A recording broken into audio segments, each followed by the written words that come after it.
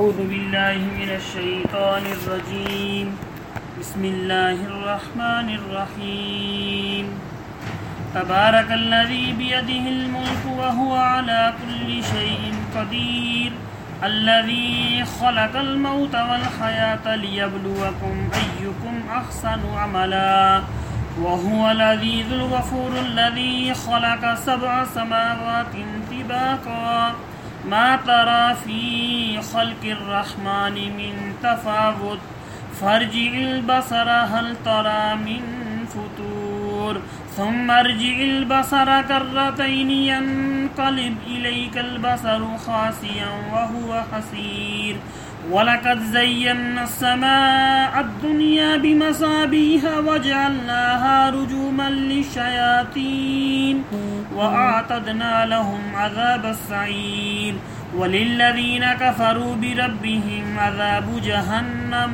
وَبِئْسَ الْمَصِيرُ إِذَا أُلْقُوا فِيهَا سَمِعُوا لَهَا شَهِيقًا وَهِيَ تَفُورُ تَكَادُ تَمَيَّزُ مِنَ الْغَيْظِ كلما ألقي فيها فوج سألهم خزنتها ألم يأتكم نذير قالوا بلى قد جاءنا نذير فكذبنا وقلنا ما نزل الله من شيء إن أنتم إلا في ضلال كبير وقالوا لو كنا نسمع أو نعقل ما كنا في أصحاب السعير فاعترفوا بذنبهم فسحقا لأصحاب السعير إن الذين يخشون ربهم بالغيب لهم مغفرة وأجر كبير وأسروا قولكم أو اجهروا به إنه عليم بذات الصدور ألا يعلم من خلق وهو اللطيف الخبير هو الذي جعل لكم الأرض ذلولا فامشوا في مناكبها وكلوا من رزقه وإليه النشور أأمنتم من في السماء أن يخسف بكم الأرض فإذا هي تمور أم أمنتم من في السماء أن يرسل عليكم حاصبا فستعلمون كيف نذير ولقد كذب الذين من قبلهم فكيف كان نكير أولم يروا إلى الطير فوقهم صافات ويقبضن ما يمسكهن إلا الرحمن إنه بكل شيء بصير أمن هذا الذي هو جند لكم ينصركم من دون الرحمن إن الكافرون إلا في غرور أمن هذا الذي يرزقكم إن أمسك رزقه بل لجوا في عتو ونفور أفمن يمشي مكبا على وجهه أهدى أمن يمشي سويا على صراط مستقيم قل هو الذي أنشأكم وجعل لكم السمع والأبصار والأفئدة قليلا ما تشكرون قل هو الذي ذرأكم في الأرض وإليه تحشرون ويقولون متى هذا الوعد إن كنتم صادقين قل إنما العلم عند الله وإنما أنا نذير مبين فلما رأوه زلفة سيئت وجوه الذين كفروا وقيل هذا الذي كنتم به تدعون قل أرأيتم إن أهلكني الله ومن معي أو رحمنا فمن يجير الكافرين من عذاب عليم قل هو الرحمن آمنا به وعليه توكلنا فستعلمون من هو في ضلال مبين قل أرأيتم إن أصبح ماؤكم غورا فمن يأتيكم بماء معين الله رب العالمين صلی اللہ علیہ یا رسول اللہ وسلم علیک یا حبیب اللہ صلی اللہ علیک یا رسول اللہ وسلم علیک یا حبیب اللہ. میں لب کشا نہیں ہوں، میں لب کشا نہیں ہوں، اور مہر التجا ہوں. میں لب کشا نہیں ہوں، اور مہر التجا ہوں. میں محفل حرم کے آداب جانتا ہوں. میں محفل حرم کے آداب جانتا ہوں. کوئی تو آنکھ والا گزرے گا اس طرف سے، کوئی تو آنکھ والا گزرے گا اس طرف سے. طیبہ کے راستے میں، طیبہ کے راستے میں منتظر کھڑا ہوں. طیبہ کے راستے میں منتظر کھڑا ہوں. میں لب کشا نہیں ہوں. یہ روشنی سی کیا ہے، خوشبو کہاں سے آئی. یہ روشنی سی کیا ہے، خوشبو کہاں سے آئی. شاید میں چلتے چلتے، شاید میں چلتے چلتے روضے تک آ گیا ہوں. شاید میں چلتے چلتے روضے تک آ گیا ہوں. میں لب کشا نہیں ہوں.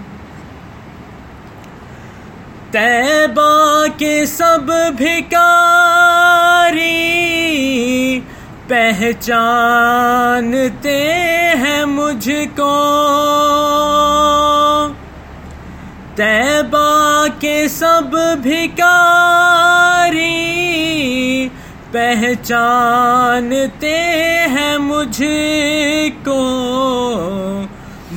کو خبر نہیں تھی، مجھ کو خبر نہیں تھی. میں اس قدر بڑا ہوں، مجھ کو خبر نہیں تھی. میں اس قدر بڑا ہوں، میں لب کشا نہیں ہوں. اقبال مجھ کو بھی محسوس ہو رہا ہے، روضے کے سامنے ہوں اور نعت پڑھ رہا ہوں. روضے کے سامنے ہوں اور نعت پڑھ رہا ہوں، میں لب کشا نہیں ہوں اور مہر التجا ہوں، میں محفل حرم کے آداب جانتا ہوں، میں لب کشا نہیں ہوں۔ الحمدللہ رب العالمین والصلاة والسلام علی سید الانبیاء والمرسلین، اما بعد فاعوذ باللہ من الشیطان الرجیم، بسم اللہ الرحمن الرحیم۔ وَلْيَطَّوَّفُوا بِالْبَيْتِ الْعَتِيقِ اللہم رب اشرح لی صدری ویسر لی امری واحلل عقدۃ من لسانی یفقہوا قولی۔ رضیت باللہ ربا وبالاسلام دینا وبمحمد نبیا صلی اللہ تعالی علیہ وآلہ وسلم۔ الصلاة والسلام علیک یا رسول اللہ وعلی آلک واصحابک یا حبیب اللہ۔ الصلاة والسلام علیک یا نبی اللہ وعلی آلک واصحابک یا نور اللہ۔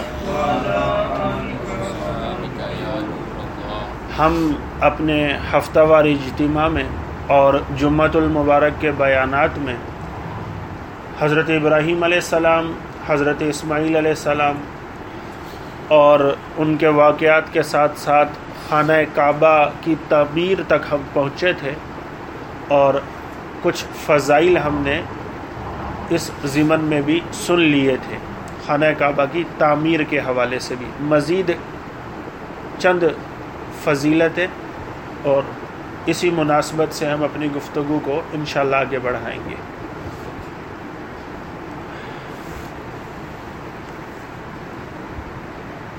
نبی پاک صلی اللہ تعالی علیہ وآلہ وسلم ارشاد فرماتے ہیں، اللہ تعالی ہر رات کو اہل زمین کی طرف نظر رحمت فرماتا ہے۔ یہ اللہ سبحانہ و تعالیٰ کا خاص فضل ہوتا ہے جو اللہ سبحانہ و تعالیٰ ہر رات کو اہل زمین پر فرماتا ہے۔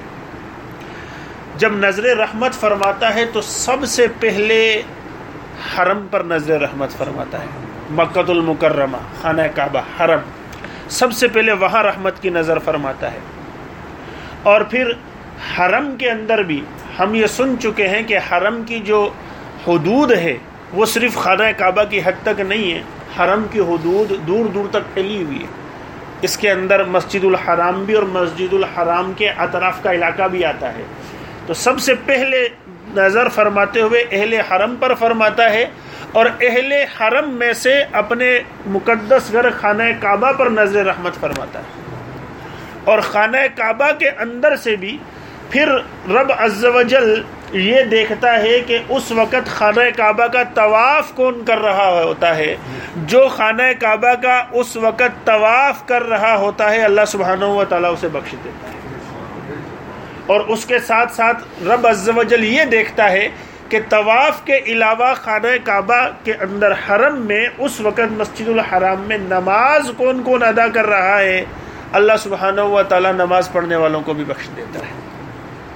یہ خاص فضل اور کرم اللہ سبحانہ و تعالیٰ کا ہر رات کو، ہر روز، ہر رات میں اللہ اس سرزمین پر فرماتا ہے۔ تو آپ اندازہ لگا لیجئے کہ مکۃ المکرمہ کی وہ زمین جس زمین پر اللہ نے اپنا مقدس گھر کعبہ بنایا ہے، اس زمین کو اللہ نے کتنا برکت والا بنایا ہے۔ یہ خاص اس زمین کی، اس جگہ کی برکت بیان ہو رہی ہے۔ اسی طرح حضرت عبداللہ بن عباس رضی اللہ تعالیٰ عنہ سے روایت، نبی پاک صلی اللہ تعالیٰ علیہ وآلہ وسلم نے ارشاد فرمایا، خانہ کعبہ پر، بیت اللہ شریف پر ہر دن میں، پہلے آپ نے رات کی حدیث سنی، اب دن کی سماعت فرما لیں، ہر دن میں اللہ تعالیٰ 120 رحمتیں نازل فرماتا ہے۔ 120 اللہ کی بلیسنگز صرف خانہ کعبہ پر ہر روز اترتی ہیں۔ رات کا آپ نے سنا، یہ ڈے کا ہے۔ اور 60 اس میں سے یعنی 60 جو ہوتی ہیں 120 ہر دن اترتی ہیں خانہ کعبہ پر، اس میں سے 60 جو ہوتی ہے وہ اللہ سبحانہ و تعالی طواف کرنے والوں پر نازل فرماتا ہے، جو خانہ کعبہ کا طواف کر رہے ہوتے ہیں 60 انہیں ملتی ہیں. اور پھر ارشاد فرمایا 40 نماز پڑھنے والوں کے لیے، 40 جو ہوتی ہیں وہ وہاں نماز پڑھنے والوں کے لیے ہوتی ہے. اور پھر ارشاد فرمایا اور 20 اسے دیکھنے والوں کے لیے، اور جو وہاں مسلمان موجود ہیں جو نہ خانہ کعبہ کا طواف کر رہے ہیں نہ نماز پڑھ رہے ہیں، صرف خانہ کعبہ کو دیکھ رہے ہیں، اس کی زیارت کر رہے ہیں، اللہ 20 بلیسنگز ان کے اوپر اتارتا ہے. یہ 120 رحمتیں اللہ کی ہر روز دن میں خانہ کعبہ پر اتر رہی ہوتی ہے، اور ہر رات کا آپ سن چکے. اسی طرح مکہ کے جو قبرستان ہیں ان کے حوالے سے حدیث سماعت فرما لیجئے. نبی پاک صلی اللہ تعالی علیہ وآلہ وسلم نے ارشاد فرمایا حجون اور بقی کو، اس میں مکہ کا قبرستان بھی شامل ہے اور مدینہ کا. جنت البقی کہاں پر ہے؟ مدینہ شریف میں. جنت البقی قبرستان کہاں ہے؟ مدینہ شریف میں. اور یہ جس دوسرے قبرستان کا ذکر ہو رہا ہے حجون، یہ کہاں پر ہے؟ مکہ المکرمہ کے اندر. یہ 2 قبرستانوں کی بات ہو رہی ہے. ارشاد فرمایا حجون اور بقی کو ان کے اطراف سے پکڑا جائے گا اور جنت میں بکھیر دیا جائے گا، اور یہ دونوں مکہ مکرمہ اور مدینہ منورہ کے قبرستان ہیں. اگر کبھی آپ کا جانا ہو، اور دعا یہی اللہ سبحانہ و تعالی ہمیں بار بار مکہ بھی لے کے جائے، بار بار مدینہ بھی لے کے جائے. تو جب آپ صفا و مروہ کی سعی کر کے فارغ ہوں گے نا، 7 چکر لگا کے صفا پہاڑی سے مروہ پہاڑی تک، ہر عمرہ کرنے والے کو اور ہر حج کرنے والے کو ضروری ہوتا ہے کہ وہ صفا مروہ کی سعی کرتا ہے. یعنی جو صفا پہاڑی سے لے کر مروہ پہاڑی تک جو چلتے ہیں نا، اور درمیان میں گرین لائٹ آتی ہے، وہاں مرد دوڑتے ہیں اور ہماری جو بہنیں ہوتی ہیں وہ تیز تیز چلتی ہے. یہ اس یاد میں ہے جو بی بی ہاجرہ رضی اللہ تعالی عنہا، میں واقعہ پچھلی مرتبہ عرض کر چکا، اسماعیل علیہ نبی جن علیہ الصلوۃ والسلام کے لیے پانی لینے کے لیے جب دوڑی تھی نا، ان کی پانی کی تلاش میں دوڑی تھی، پانی ختم ہو گیا تھا. اس کے بعد زمزم اللہ نے اسماعیل علیہ السلام کی ایڑیوں کے نیچے سے ظاہر کیا تھا. تو یہ وہ جگہ ہے، یہ 2 پہاڑیوں کے درمیان. صفا سے چلتے ہیں مروہ پر آتے ہیں تو 1 چکر، اور مروہ سے چلتے ہیں صفا پر آتے ہیں تو دوسرا چکر. اس طرح 7 چکر ہر حاجی کو، ہر عمرہ کرنے والے کو لگانا ضروری ہوتے ہیں. اسے کہتے ہیں صفا و مروہ کی سعی کرنا، اسے سعی کرنا بول رہے ہوتے ہیں. تو یہ جو سعی کا 7واں چکر پورا ہوتا ہے یہ مروہ پر پورا ہوتا ہے، مروہ پہاڑی پر. یہاں پھر جو ہے وہ 2 رکعت نماز ادا کی جاتی ہے نفل، اور اس کے بعد جو ہے نا حلق کروایا جاتا ہے، اور اس کے بعد احرام اتار دیا جاتا ہے، عمرہ مکمل ہو جاتا ہے. اسی طرح یہاں پر حج بھی مکمل کیا جاتا ہے. مکمل سے مراد یہ ہے کہ صفا و مروہ کی سعی کرنے کے بعد حاجی جو ہوتے ہیں وہ نوافل ادا کر کے حلق کروا دیتے ہیں، ان کی احرام کی پابندیاں ختم ہو جاتی ہیں. اس کے بعد وہ دوبارہ مینا چلے جاتے ہیں حاجی، کیونکہ حاجیوں کو 12 تاریخ کو بھی، 13 کو بھی اور 14 کو بھی ذی الحج کو حج شروع ہوتا ہے 8 ذی الحج سے حج شروع ہوتا ہے. 8 ذی الحج کو فجر کے بعد قافلے مینا جاتے ہیں، وہیں رکتے ہیں. 9 کو عرفہ ہوتا ہے، 9 کو مغرب کے وقت میں مزدلفہ آ جاتے ہیں حاجی، اور مزدلفہ آ کر مغرب اور عشاء کی نماز اکٹھے ملا کر پڑھتے ہیں. مغرب وہاں عرفات میں نہیں پڑھتے، پھر مزدلفہ میں کھلے آسمان کے نیچے، وہاں خیمے نہیں لگے ہوتے، وہاں حاجی گزارتے ہیں. وہاں حاجی کنکریاں چنتے ہیں جو شیطان کو مارنی ہوتی ہے اگلے 3 دنوں میں. پھر مزدلفہ میں رات گزارنے کے بعد جو ہے حاجی 10 تاریخ کو دوبارہ مینا آ جاتے ہیں اپنے اپنے خیموں کے اندر. 10 تاریخ کو شیطان کو کنکریاں مارتے ہیں، حاجی قربانی کرتے ہیں. جو وہاں حج پہ نہیں ہوتے، ہم جیسے دوسرے مسلمان، وہ ہم اپنی 10 تاریخ کو عید منا رہے ہوتے ہیں، بقرہ عید. اور اس کے بعد حاجی کنکریاں وغیرہ مارنے کے بعد 10 تاریخ کی پھر مکہ آ جاتے ہیں، طواف زیارت کرتے ہیں. طواف زیارت کرنے کے بعد صفا مروہ کی سعی کرتے، پھر حلق کرواتے اور اپنا احرام اتار دیتے ہیں. احرام کی پابندیاں ختم ہو جاتی ہیں، نارمل کپڑوں میں آ جاتے ہیں. پھر حاجی دوبارہ مینا چلے جاتے ہیں. پھر حاجی 11 کو بھی کنکریاں مارتے ہیں، 12 کو بھی کنکریاں مارتے ہیں.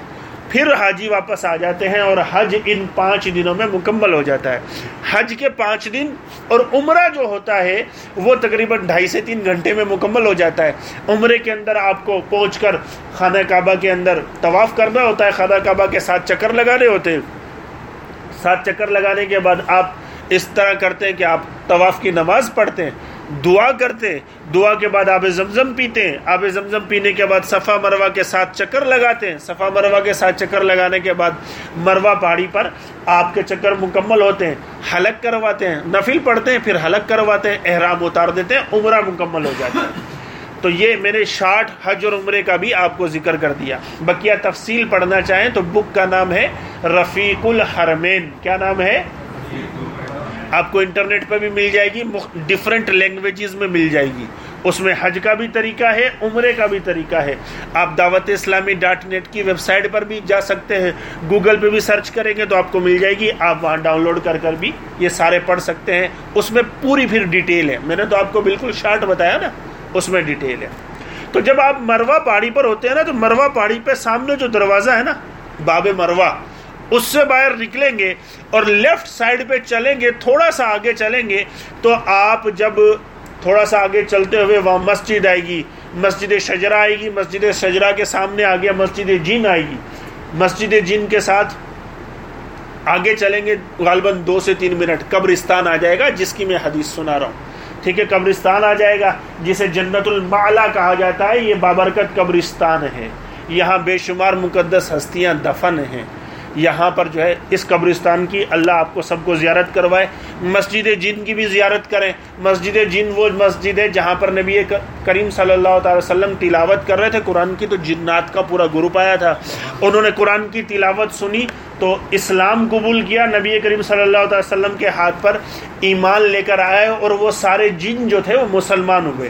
اور وہاں پر جب وہاں سعودی عرب میں, ابھی تو سعود والوں کی گورنمنٹ ہے نا, پہلے وہاں گورنمنٹ تھی 1925 سے پہلے ترکوں کی, ترک گورنمنٹ کی وہاں گورنمنٹ ہوا کرتی تھی, مکہ میں بھی مدینہ بھی. تو ترک گورنمنٹ والوں نے وہاں مسجد بنا دی, جہاں جنہوں نے اسلام قبول کیا تھا نا وہاں مسجد بنا دی. اس مسجد کا نام ہے مسجد جن, کیونکہ وہاں جنہوں نے اسلام قبول کیا تھا. اس کے سے پہلے جو مسجد, اس کا نام ہے مسجد شجرہ. شجر کہتے ہیں عربی میں درخت کو, ٹری کو بولتے ہیں. اس کا نام مسجد شجرہ اس لیے پڑ گیا کہ وہاں وہ ٹری تھا جسے نبی کریم صلی اللہ تعالی وسلم نے اشارہ کر کے اپنے پاس بلایا تھا. تو وہ رائٹ ہوا, لیفٹ ہوا, آگے ہوا, پیچھے ہوا. اس نے اپنی جڑوں کو نکالا اور خود چلتا ہوا نبی پاک صلی اللہ تعالی وسلم کے پاس آ گیا تھا. کیونکہ ایک اعرابی جو آیا تھا اس نے کہا تھا کہ آپ مجھے کوئی معجزہ دکھائیں. تو نبی پاک صلی اللہ تعالی وسلم نے کہا کیا دیکھنا چاہتے ہو؟ تو اس نے کہا یہ درخت اگر آپ کی گواہی دے دے کہ آپ اللہ کے نبی ہو تو میں اسلام قبول کر لوں گا. تو نبی پاک صلی اللہ علیہ وسلم نے اس درخت کو آرڈر کیا تھا کہ میرے پاس آؤ. تو وہ دائیں بائیں آگے پیچھے ہوا, اپنی جڑوں کو زمین سے نکالا اور چلتا ہوا نبی پاک صلی اللہ علیہ وسلم کے پاس آ گیا اور آ کر گواہی دی کہ آپ اللہ کے نبی اور اللہ کے آخری رسول ہیں. تو یہ جو درخت جس جگہ پہ تھا نا, وہاں بھی ترک گورنمنٹ نے مسجد بنا دی چھوٹی سی. اس مسجد کا نام ہے مسجد شجرہ. تو اس مسجد, یہ وہ راستہ ہے جس راستے پہ یہ ساری چیزیں آپ کو ملیں گی. باب مروہ سے نکلیں گے تو لیفٹ ہینڈ پہ تھوڑا سا چلیں گے تو 10 منٹ کے واک کے اندر یہ ساری چیزیں آپ کو دیکھنے کو مل جائیں گی. تو میں یہ عرض کر رہا تھا کہ یہ اس قبرستان کی حدیث مبارکہ ہے مکہ کے حوالے سے. اور مدینۃ المنورہ جب آپ جائیں گے تو نبی پاک صلی اللہ علیہ وسلم کے روزے پر حاضری دے کر جیسے ہی آپ باہر نکلیں گے سامنے بالکل قبرستان ہے 36 نمبر گیٹ کے ساتھ. اس پورے قبرستان کا نام ہے جنت البقیع. وہاں صحابہ کرام, اہل بیت اطہار, بڑے بڑے بزرگ صحابہ, بڑے بڑے بزرگان دین کے وہاں مزارات ہیں. خود امہات المومنین بی بی عائشہ صدیقہ رضی اللہ تعالیٰ عنہا, بی بی فاطمہ زہرا رضی اللہ تعالیٰ عنہا, کئی امام صاحبان کے وہاں قبر جو ہے نا مزارات ہیں, صحابہ کے مزارات ہیں. سیدنا عثمان غنی رضی اللہ تعالیٰ عنہ کا مزار اسی قبرستان میں. کس کس کا ذکر کرے, اتنی بڑی بڑی ہستیاں کے وہاں مزارات ہیں. تو اللہ سے دعا ہے آپ کو بھی لے کے جائے اور ہمیں بھی بار بار اللہ وہاں لے کر جائے, آمین. تو اس کے لیے فرمایا گیا کہ قیامت والے دن ان دونوں قبرستان کو اطراف سے پکڑا جائے گا اور کہاں بکھیر دیا جائے گا؟ جنت میں بکھیر دیا جائے گا. تو یہ ان دو قبرستانوں کے لیے خاص فضیلت ہے.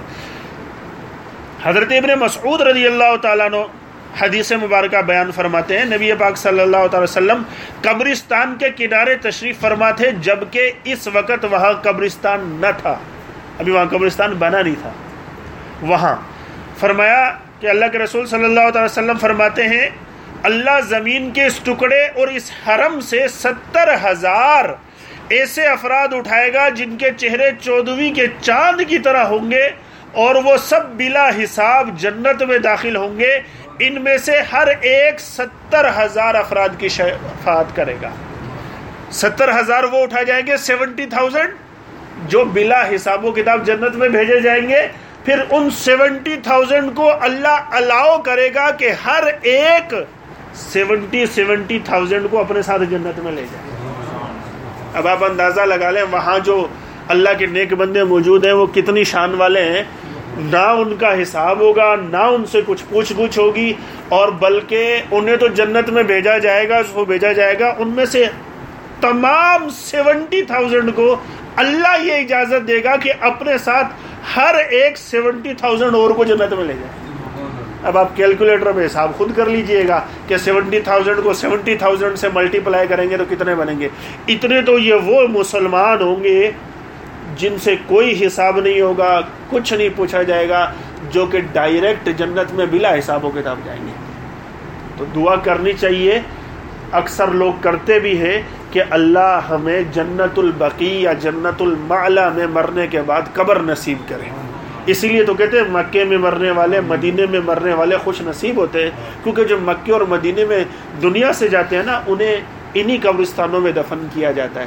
ابھی تھوڑی سی پرابلم آئی ضرور ہے کہ سعودی گورنمنٹ نے سب کو وہاں دفن کرنا بند کیا ہوا ہے، لیکن امید ہے کہ حل ہو جائے گا، کیونکہ جو محبت کرنے والے ہوتے ہیں نا انہیں یہ دونوں قبرستان مل ہی جاتے ہیں، اللہ دے ہی دیتا ہے۔ تھوڑی سی اور گفتگو سن لیں پھر انشاءاللہ ختم کرتے ہیں۔ اب مکۃ المکرمہ آپ جانتے ہیں کہ وہاں موسم جو ہے وہ گرم ہوتا ہے، ویدر وہاں کا جو ہے نا ٹھنڈا نہیں ہے، وہاں بنجر پہاڑ ہیں، پہاڑ تو ہیں، ماؤنٹین ہیں، لیکن ہانگ کانگ جیسے نہیں ہیں، وہاں پہاڑ وداؤٹ گرینری کے ہیں۔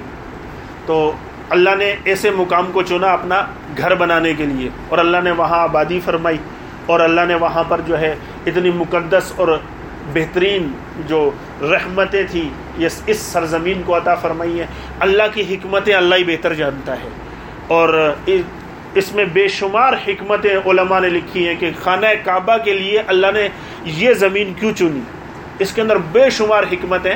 ٹاپک بدل جائے گا، ہم اس طرف نہیں جاتے، لیکن مکہ کا موسم بیان کر رہا ہوں کہ گرم ہوتا ہے۔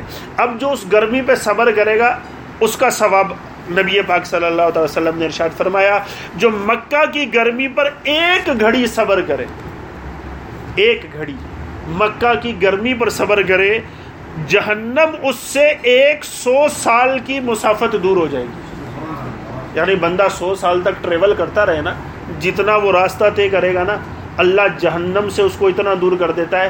جو مکہ میں جب گرمی ہوتی ہے اس پر ایک گھڑی صبر کرتا ہے تو اللہ اتنا اسے جہنم سے دور کر دے گا۔ یہ خاص فضیلت مکہ کے موسم میں صبر کرنے پر۔ کوئی گرمی ہوتی ہے، بعض لوگ پریشان ہو جاتے ہیں کہ یار گرمی بہت زیادہ ہے، کیسے برداشت کریں۔ آج کل تو ہوٹلز میں اے سی وغیرہ بہت آ گئے ہیں، لیکن آپ کو پتہ ہے کہ آج کل تو عرفات کے اندر خیموں میں بھی اے سی لگ گئے، مینا میں بھی بہت انتظام ہوتا ہے، لیکن بہرحال وہاں ٹھیک ٹھاک گرمی پڑتی ہے۔ جیسے حاجی گئے ہوئے ہوں گے، جن کے خیموں میں اے سی نہیں ہوں گے، انہیں گرمی برداشت کرنی ہے، تو جو خوشی سے گرمی کو برداشت کر لے گا اسے اتنا اجر و ثواب اللہ عطا فرمائے گا۔ ایک آیہ کریمہ جو میں نے خطبے میں پڑھی تھی، بس وہ آیہ کریمہ کا ترجمہ اور اس کی تفسیر سن لیں۔ میں نے قرآن مجید کی آیت تلاوت کی تھی، وَلْيَطَّوَّفُوا بِالْبَيْتِ الْعَتِيقِ، اور اس کا ترجمہ یہ ہے کہ اس آزاد گھر کا طواف کریں۔ خانہ کعبہ کا ایک نام عتیق ہے۔ عتیق دو حوالوں سے ہمیں نام ملتا ہے، ایک خانہ کعبہ کا نام عتیق ہے، وَلْيَطَّوَّفُوا بِالْبَيْتِ الْعَتِيقِ، عتیق کہتے ہیں آزاد کو۔ عتیق کس کو کہتے ہیں؟ آزاد کو۔ ایک خانہ کعبہ کا نام عتیق ہے، اور ایک یہی لقب عتیق نبی پاک صلی اللہ علیہ وسلم نے حضرت ابوبکر صدیق رضی اللہ تعالیٰ عنہ کو عطا کیا تھا۔ یہ دو ہمیں فضیلت والی ہستی اور یہ مقدس گھر ہمیں ملتا ہے۔ بیت اللہ شریف کو عتیق کیوں کہتے ہیں؟ اللہ عز و جل نے اسے زمین سے 2000 سال پہلے پیدا فرمایا. خانہ کعبہ کب بنایا گیا؟ زمین ارتھ بنانے سے 2000 ایئرس بیفور خانہ کعبہ اللہ سبحانہ و تعالیٰ نے پیدا فرمایا، اور اس کو ظالم اور جابر لوگوں کے قبضے سے آزاد رکھا، اور اس پر کسی ظالم و جابر کو مسلط نہ کیا، بلکہ جس نے بھی برا ارادہ کیا وہ ہلاک ہو گیا. جیسا کہ سورہ فیل کے اندر ہمیں ملتا ہے، ابرہہ نے خانہ کعبہ گرانے کی کوشش کی، اللہ نے ابابیل بھیج کر اس کے پورے لشکر کو تباہ کر دیا. حضرت سیدنا ابوبکر واسطی رحمۃ اللہ تعالی علیہ فرماتے ہیں اس کو عتیق کہنے کی وجہ یہ بھی ہے کہ جس نے بھی اس کا طواف کیا وہ جہنم سے آزاد کر دیا گیا. عتیق مطلب آزاد، اور جس نے خانہ کعبہ کا طواف کیا وہ کس سے آزاد ہو گیا؟ جہنم سے آزاد کر دیا گیا. امیر المومنین حضرت سیدنا ابوبکر صدیق رضی اللہ تعالیٰ عنہ کو بھی عتیق کہا جاتا ہے. جو شخص نماز میں قبلہ کی طرف رخ نہیں کرے گا اس کی نماز قبول نہیں ہوگی. اس کی نماز کیا نہیں ہوگی؟ کیونکہ نماز میں استقبال قبلہ شرط ہے. استقبال قبلہ کیا ہے؟ جو خانہ کعبہ کی طرف رخ نہیں کرے گا اس کی نماز. اسی طرح ارشاد فرمایا جو امیر المومنین ابوبکر صدیق رضی اللہ تعالیٰ عنہ کی ولایت کی گواہی نہیں دے گا اس کی زکوٰۃ قبول نہیں کی جائے گی.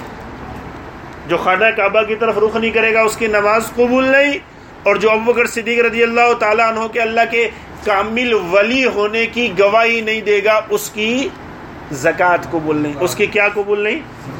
یہ عتیق خودی کی وجہ سے خاص فضیلت حاصل ہے.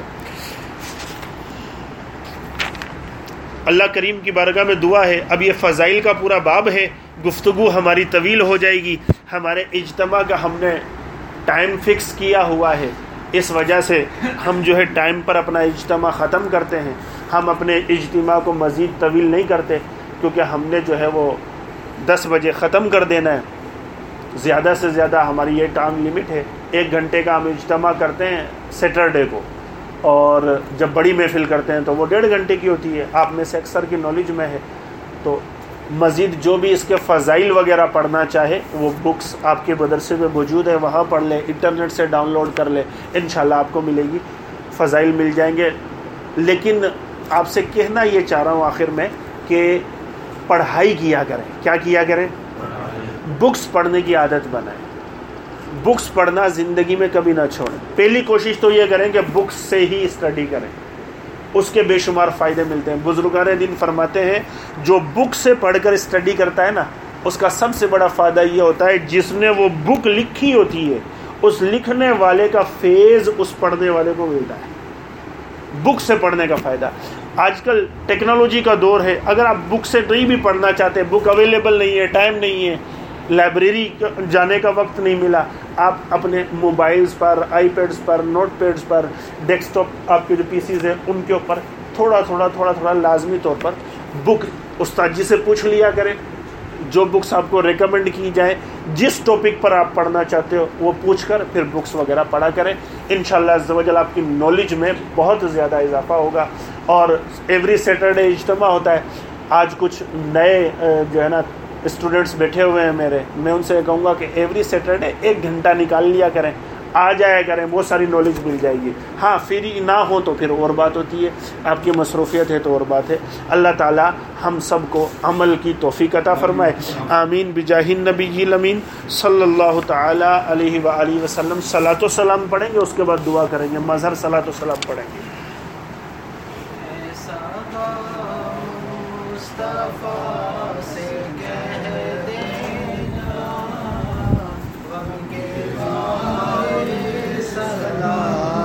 کہتے ہیں ایسا با مصطفیٰ سے کہہ دینا، غم کے مارے سلام یاد کرتے ہیں تم کو شام و سحر، یاد کرتے ہیں تم کو شام و سحر، دل ہمارے سلام کہتے ہیں. مرحبا مصطفیٰ سے کہہ دینا، غم کے مارے سلام،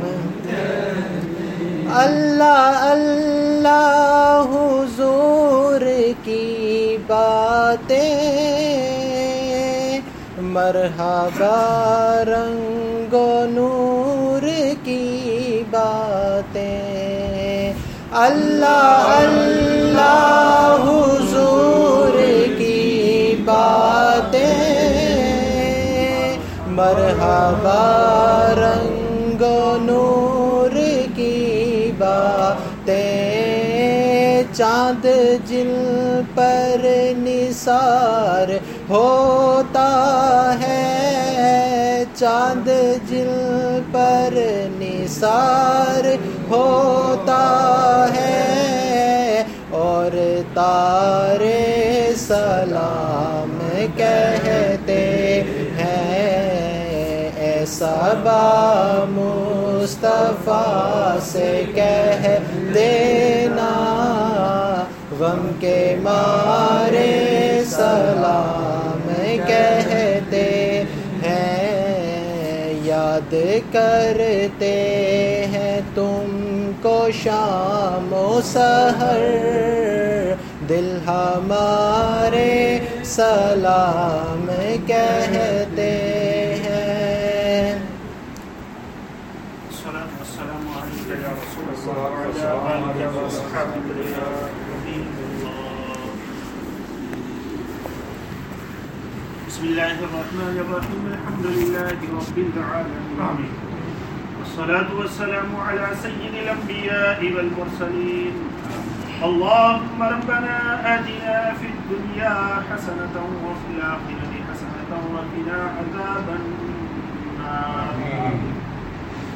الہ العالمین، تلاوت قرآن کی بنیاد پڑھی ہوئی، ہم نے سیکھنے سکھانے کے حوالے سے کچھ گفتگو کی، صلاۃ و سلام ہوا میری بھی قرآن مجید، سورہ ملک، سورہ یاسین، دیگر اذکار، میری ملک کیے گئے درود پاک، رب العالمین تبرک کا اہتمام ہوا۔ کسی بھی معاملے میں کوئی بھی غلطی یا کوتاہی قصدن یا سہون ہو گئی ہو تو اپنی رحمت کاملہ سے رب العالمین یہ تمام ثواب نبی پاک صلی اللہ تعالی علیہ وآلہ وسلم کی بارگاہ میں ہدیۃً تحفۃً پیش کرتے ہیں، قبول فرمائے۔